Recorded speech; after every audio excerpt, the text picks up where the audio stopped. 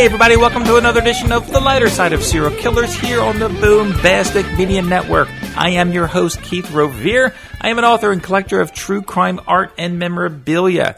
My passion is to reach out to the lost, to encourage those whom the world seems unlovable. I'm a big advocate for prison recidivism. This punishment-minded style prison system here in America does not work. I've been involved in prison aftercare and outreach for over 20 years, most of my adult life. This is the only podcast where the serial killers call into the show.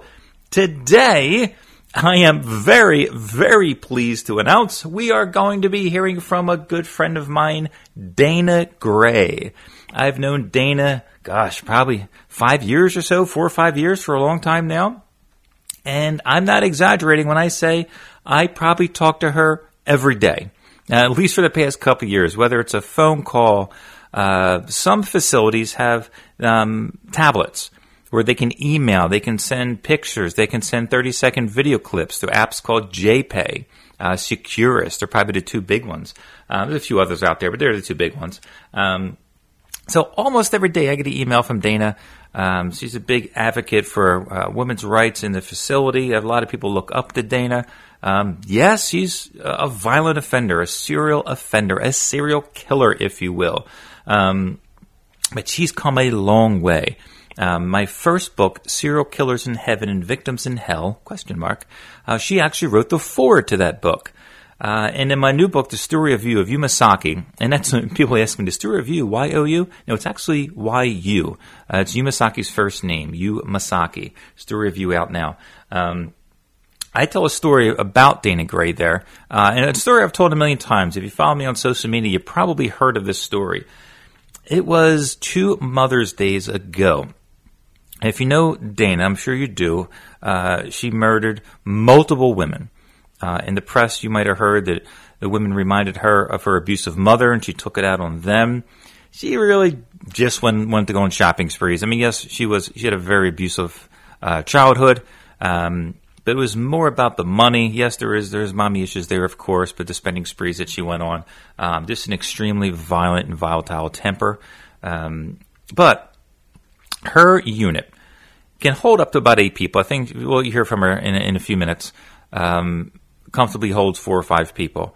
Well, a few Mother's Days ago, there was a pretty nasty woman living in her, we call it a cell, but her room, her dorm, if you will, was getting in her face, being very, very aggressive towards her. Now, if this is back in the real world, back in the day, she could have ended up dead, or she would have at least been attacked and tried to be strangled. And it's an amazing story, and she wrote me a great email. I've shared it on the post before. Her initial reaction back in the day would have been to attack violently, but her reaction was to show mercy and compassion and kindness. And she said she thought of all of myself and her conversation over the years of me encouraging her to be a better person, to change her life and to focus on the positive things and not the negative things as positive reinforcement. And she wrote, she initially thought of our conversations, not that I want to attack her, but her natural tendency was to show her compassion. As an artist, and we'll get into that, hear from her a little bit about her art, she was making homemade Mother's Day cards for some other women at the facility. So I figured it was later that day, or maybe the following day.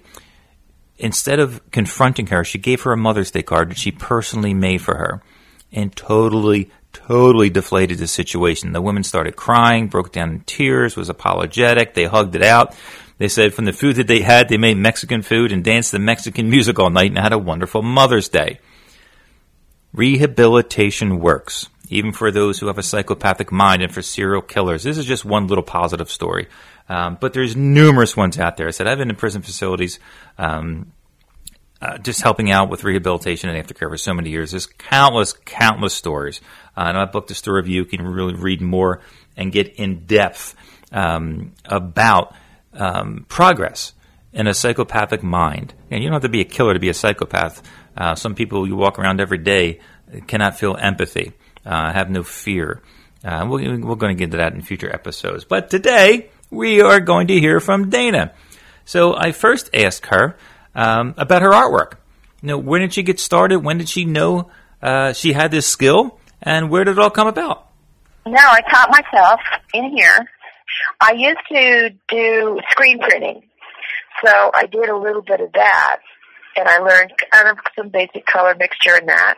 Then when I was in county, I was there for 4 years and 9 months, I started to do like little weird art, and I would take these plastic spoons and put in Skittles and melt the color off of it.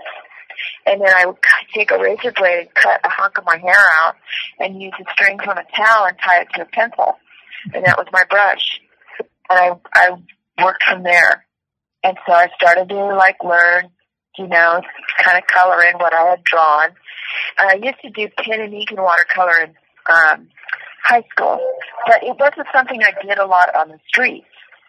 And then I got into acrylic. I did a lot of watercoloring through the years in here, and then I tried acrylic, and it was real different. And then I got hooked on it because I could paint it thick, and I'm a texture person.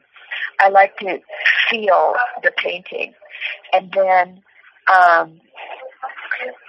I got a starter kit last year of some stuff, and it had molding paste in it. And I go, And then I started screwing around with that. And there's a lot of that in your snake. The snake I painted. Oh, yeah. And so that's what made it raised. I mixed the paint with that molding paste. And so I'm just kind of learning how to use those mediums, but I really like them. I used to do just stick painting, and I would just use a lot of paint. And then I have this little texture thing where I have the paint on the brush, and I roll the brush as I pull it to make a ropey thing. And I just kind of taught myself just by screwing around. That's all. Oh, that's amazing. Nobody's really taught me. Thanks. Nobody's taught me a thing with acrylic. Wow. I took a few little lessons with watercolor from artists here and there and here, but the acrylic, that's all me. Do they have any art classes there at all, or how about you? I mean, do you teach it all there? Is anybody interested in learning how? Nobody ever. I don't really know anybody else that does stuff. Oh, like okay. Oh, wow. Okay. It's weird. It's not a lot of artists in here. But what I'd like to do eventually down the road when I feel better is I want to work with this group of girls called the In-Betweeners, and they're not quite the youth committee, and they're not the senior committee.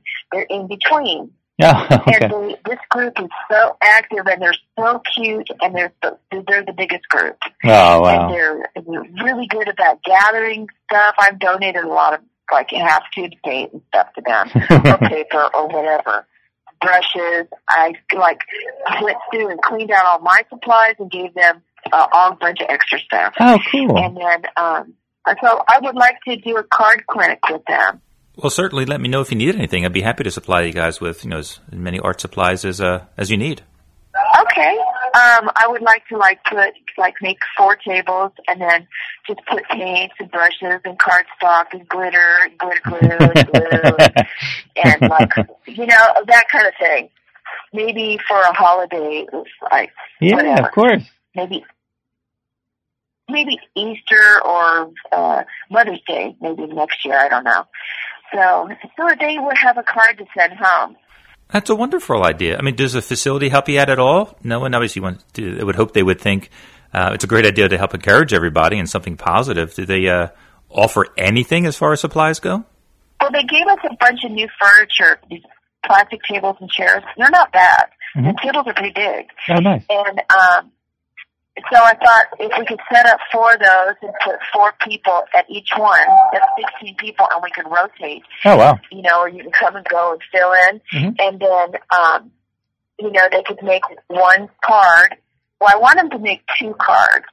1 to donate, because then we can send those cards to the ladies that are in the skilled nursing facility. Oh, okay. And they'll be hand decorated from the girls in the honor dorm, and maybe make somebody happy back there that's stuck in this cold, it's locked in little hospital thing, and they don't jack back there. I spent time back there when I had my surgery last time, and it's pretty dismal. So they have a little game room and stuff, but it's just some of those ladies are bedridden and hard, and it'd be nice to send them a little card. No, a little random thing. No, it would probably mean the world to them. That'd be amazing. Yeah. For sure. So I like to do stuff like that. Yeah. And then, I thought I kind of wanted to do it with the three of us roommates and then my other American Indian friends. I was going to take my stuff in the game room and do some handprint turkeys. That's awesome. I still got my handprint Thanksgiving Day turkey hanging on my wall. Right. So, I don't know if they want to do them. Yeah, if they want to do them, they want to do them. I don't know. Yeah. It depends on what's going on with me with medical. Of course. Those are always fun, too. No, definitely. Last year, I painted everybody up, and we made our handprints on the window side of our room, each one of us. And then I went out and put the feathers on there, and a girl came behind me, a roommate, and glittered them, and it was fun. Now, something that I know gives you as much, if not more, joy than artwork is skydiving. I mean, I've talked to you over the years long enough to know how much joy that has brought you over the years. I know I'm not jumping out of a plane unless it's on fire and have a parachute. But when did that all come about? When did you first decide to jump out of a perfectly good plane for enjoyment? I was 16. And my half-brother took me up to the skydive airport because he was doing some jumps. He was like a novice. And so I went up in the airplane with him because you can go on an observer ride and watch people jump out right there in front of you. And so we were in this old Cessna, and there were like four of us in there. And I watched him go, and the door's off, right? And I'm strapped in, and I'm like, oh my God! It was just like I had to do it because growing up, I had dreams of flying. I mean, that was just a recurring dream for me as a kid. I would run really hard down the street and jump up and fly around the neighborhood. And I remember those dreams to this day. And real low, too, over the houses. It was real weird. And so I told my brother, I want to do that. So on Cinco de Mayo, 1974, I had to have permission. So we got somebody to pose as my dad, and he signed the release form, and I made my first jump, and that was a wrap. It was done. So I started skydiving and had about 30, 35 jumps before I actually told my dad, and he was like flabbergasted. He goes, what? And I used to ditch school and all kinds of shit and go drive out in my first car, my 1958 VW Bug with an accordion sunroof and those little taillights. I'd drive like an hour up to the airport and skydive and then haul ass home and pretend I'd been out collecting bugs for biology or some shit. And I'd been out jumping, and when I told him, he goes, well, do you need some stuff for that? And I go, yeah. And then I was like, yay. And I got all my own stuff, and it was really cool. And then I got kicked out of the house for smoking pot and at 17. And then my dad and I made up and come out and watch him skydive. So I put him in a I put him in a Howard. I don't know if you know what that is. No. It's like a four-seater. Mm-hmm. And old thing. Strapped him in, and he got to watch. So that was kind of fun. So do you show your friends that Grand Canyon flick? No, I haven't yet. Just share it. I will. I'll post it to my TikTok page so everybody can see. Just say, hey, I know that chick. Yeah, that's my friend, man. That's right. But were you actually allowed to skydive into the Grand Canyon? I know the guy that I guess led the trip. I think that was like jump number 2,000, I think, for him. So I'm assuming he would be considered an expert skydiver, or maybe he was just allowed to do it, or maybe he had to get a special permit for that. So were you allowed to do it, or you weren't allowed, but you guys did it anyway? I was arrested. You were arrested? Yeah. We planned it. We did reconnaissance missions, had our stash spot and everything for the film and our gear. And, of course, remember the part where my parachute collapsed? Oh, yeah, at the very end, right? Yeah, and then I landed in the tree, Well, that prolonged everything, and there just happened to be this lady walking down the trail, and she walks across the bridge and goes into Bright Angel Campground with the, what do they call them? You know, the rangers are. And she says, hey, that's pretty cool. You have skydiving here every weekend. And he said, what? And then he got on his little way, and of course, because I had the delay, and we were the last ones to take off from our landing zone, we got caught. Me, the other girl from Sweden, and my best friend. And we got busted, but we only had one person's worth of gear. So they made us go back to walk all the way back to the ranger place, and then Bright Angel Campground, took our gear, confiscated it, wrote us tickets, and told us we had to go to the magistrate the next day. And so we were like, oh my God. And the film survived. Everybody else got away. We had a ground crew and everything. And so he goes, how did you get down here? And we said, we walked, but our shoes are clean. That's a dusty trail. It's almost 10 miles, you know? And it's like maybe 8-point-something miles. It's a long walk down there. And so he took our stuff, bought our tickets, and we had to walk out. And so we walked out, got together with our friends. We're like, oh, bummer. So we partied hard that night. And went the next day and lied and said it was only one of us that jumped in, and us two girls who helped my friend. So we got half the amount of fines, and he got a full fine. But what they couldn't figure out that they couldn't nail us because we only had one skydiving gear, one rig. They had no idea how she and I got down there. So what could they do? So we wrote a check and took off, went and got our gear, and boy, they were mad. Super mad. Super mad. You know, and then I went back there when I was married. See, that was, 1980? I went back, got married in the 90s. Somewhere at the late 90s. No, early 90s. I went back, and my husband was going to, you know what U-Control is, those little airplanes? Yeah. On the end of a line. So we were going to a U-Control contest, and I go, hey, let's go to the North Rim, you know? And let's go, I want to show you, we'll go to the edge, and you know, I kind of want to go there and look down there again. I've been there 10 years. And we went to the bar, and I asked the bartender, I said, hey, wasn't there some skydivers here a while back? And he goes, he knew the whole story. So I just sat there and let him tell me the story, you know, and just smiled. Yeah, just relived the whole, yeah, they were blah, blah, blah. They got, you know, it's illegal, you know. And I go, really? It was funny. I couldn't say nothing, you know. Yeah, it's cool. How many jumps do you think you've done? Me? Yeah. Oh, hardly any, really. Like, I was a novice of 200, nothing. All my friends are like 1,500, and that was 2,000 for the one guy. That's why we did it there. He wanted number 2,000 into the canyon. Yeah, but a couple hundred jumps for you, that's that's a lot to me.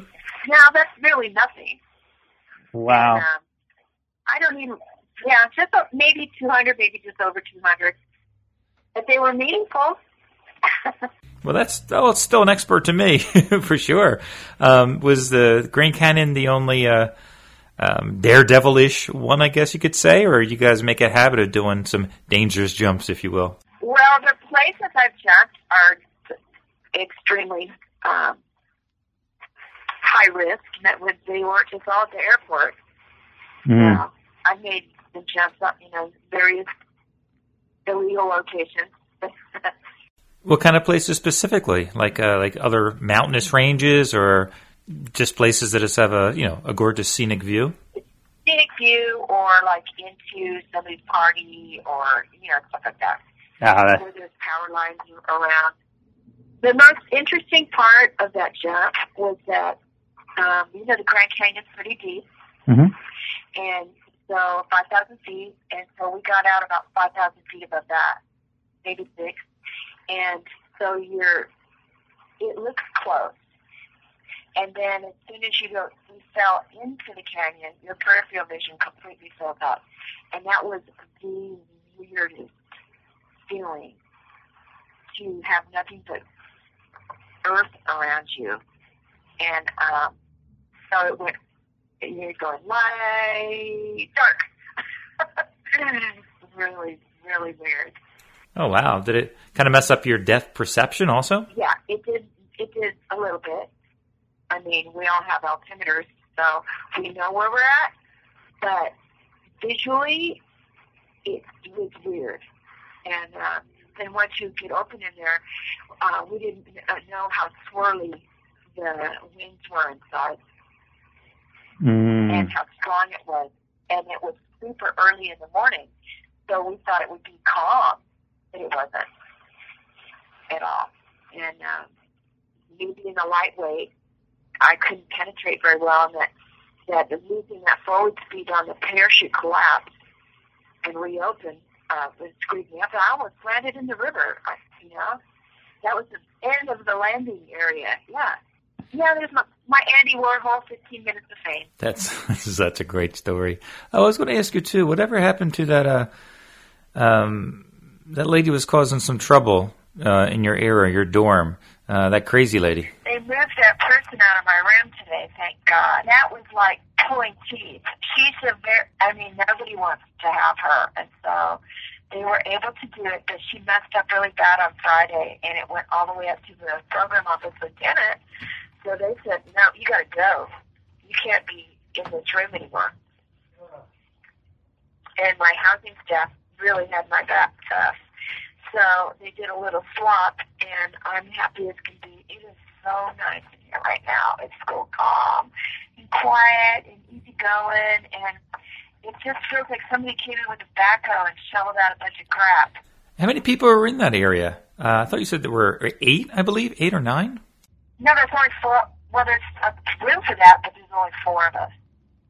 And each person has an empty top bunk, and we're all, like, in the 4 corners.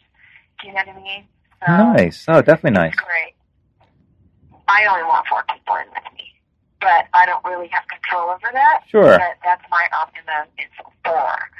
And I'm in an ADA room, and pretty much all of us are ADA, 3 of us have rail chronos, and because people are weird about living with a transgender, it's not like the people are lined up to move in here, which is cool. I'm happy with that. How's your friend Eva doing there? Eva's good. She picked the worst bunk and let all of the rest of us have a better bunk. What makes one bunk better than another? Well, 2 in the corner have windows, and the other 2 are on the hallway side, and one's against the wall, and then one isn't. One is it's the freeway. However, the one advantage to one is nobody ever moves up to one up, so you never get a bunkie. And we arranged it so she has 2 full lockers to put all of the stuff and extra stuff and whatever, and so she's set over there because she's got a lot of paperwork, and she doesn't have to have any of her legal work under the bed because we have it in the extra closet. And she's got a little typewriter over there, and she's just set up. Oh, that's good. And she seems comfy, and she gets all her. I hooked her up with my cable, so she gets all her channels, and it's cool. I believe you have an important. What's that hearing coming up? The Life Without Parole hearing, I think it is. It's a LWOP parole hearing, so that I can petition to come before the board as an LWOP, and then they can make recommendations to maybe make my commutation go. Nice. And I've got another 2 weeks, probably right after Thanksgiving, hopefully right before. I will have all my stuff done there's a lot of stuff that I've been working on, but I got 2 modules to do. It's a lot of writing to submit for my commutation, and then I'm just hoping to get all the support stuff done, from you guys, and then it's going to be put together. He'll send me my copy for my approval, and then once we make those last minute changes, then I'm going to send it to a copy to my lawyer friend and see if he has any changes, and then submit it before the end of the year. Yeah, I'm just really happy. That'll be a load off my back. It's done, and it's set up so good. I mean, so much work and writing and deep stuff that's appropriate, like board ready. Like I could probably take this packet to board. Wow. Yeah. I mean, so this lady I don't even know gifted me this opportunity. It was $3,000. Wow, that's amazing. What a blessing. It is a blessing, and she just got to know me and really believed in me and did it, and I was like, oh my God. You know, I was just like, wow, what a blessing. Oh, yeah. I'm just amazed that anyone would even do that for me. No, sure, of course. So, yeah, definitely. And other than that, I just, the BA program. That is awesome. What classes are you taking? Well, right now I'm only taking anthropology theory. Oh, just one? Okay. Next semester we're taking, yeah, it's a little dry, but I end up getting into it. It's just hard at first, but then I get walking in it. It's like, oh, this is really interesting, and it just takes me out of here. And it's more of like a cultural sociology type aspect of anthropology, and it's really cool, and it's like from the 1800s forward. And so there's a lot of different things to think about and stuff I didn't realize, and historical stuff, and so I really enjoy it. And we have to just write on our little reading assignments once a week, and I have a paper to put out, which I need to start working on next week. And I just need to get as much as I can some commutation out between now and Sunday. Sure. And so I'm busy. Just between those two things, I'm busy. And it's cool because they give us a laptop to do college on. A real one. Are they giving you Wi-Fi there yet? The only Wi-Fi we have here is for school, and I have to go to this one little spot in the day room to send my homework in. But I feel like a big girl, and I'm learning, but I'm learning all that technology stuff, so that's really fun. And I take it all over. I can do it in my room, I can wherever.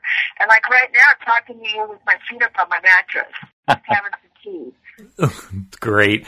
You working on any new artwork? I'm going to try and do some over the holidays. Nice. I'm going to try and do some holiday cards, at least some holiday cards, But as far as a big painting, probably not till after the commutation stuff. Now, I can handle it with school, but the commutation thing, that is more work than this class. And then I take 2 more modules, and what the training is I'm writing an insight statement, which is the story of my character defects. So I'm writing it like a paper of what happened to me as a child, how it made my character defects bloom and be reinforced, and then to connect those to my crime. Well, there you have it, a little bit of my conversation with Dana Gray. A big thanks to her for being so kind and generous with her time and allowing me to share this conversation with you guys, from artwork to skydiving, from the schooling. And you got to remember, even little things like technology. Some of these people who've been in there so many years and even decades, they've never used a laptop before and learn how to browse the internet or what Google is or TikTok and all these sites. But she's come a long way emotionally and spiritually. She didn't even believe in God when I first started talking to her. Now she does. So again, thanks for all you guys. Thanks for following on to my podcast. Again, this is the only podcast where the serial killers call into the show. So until next time, see you later.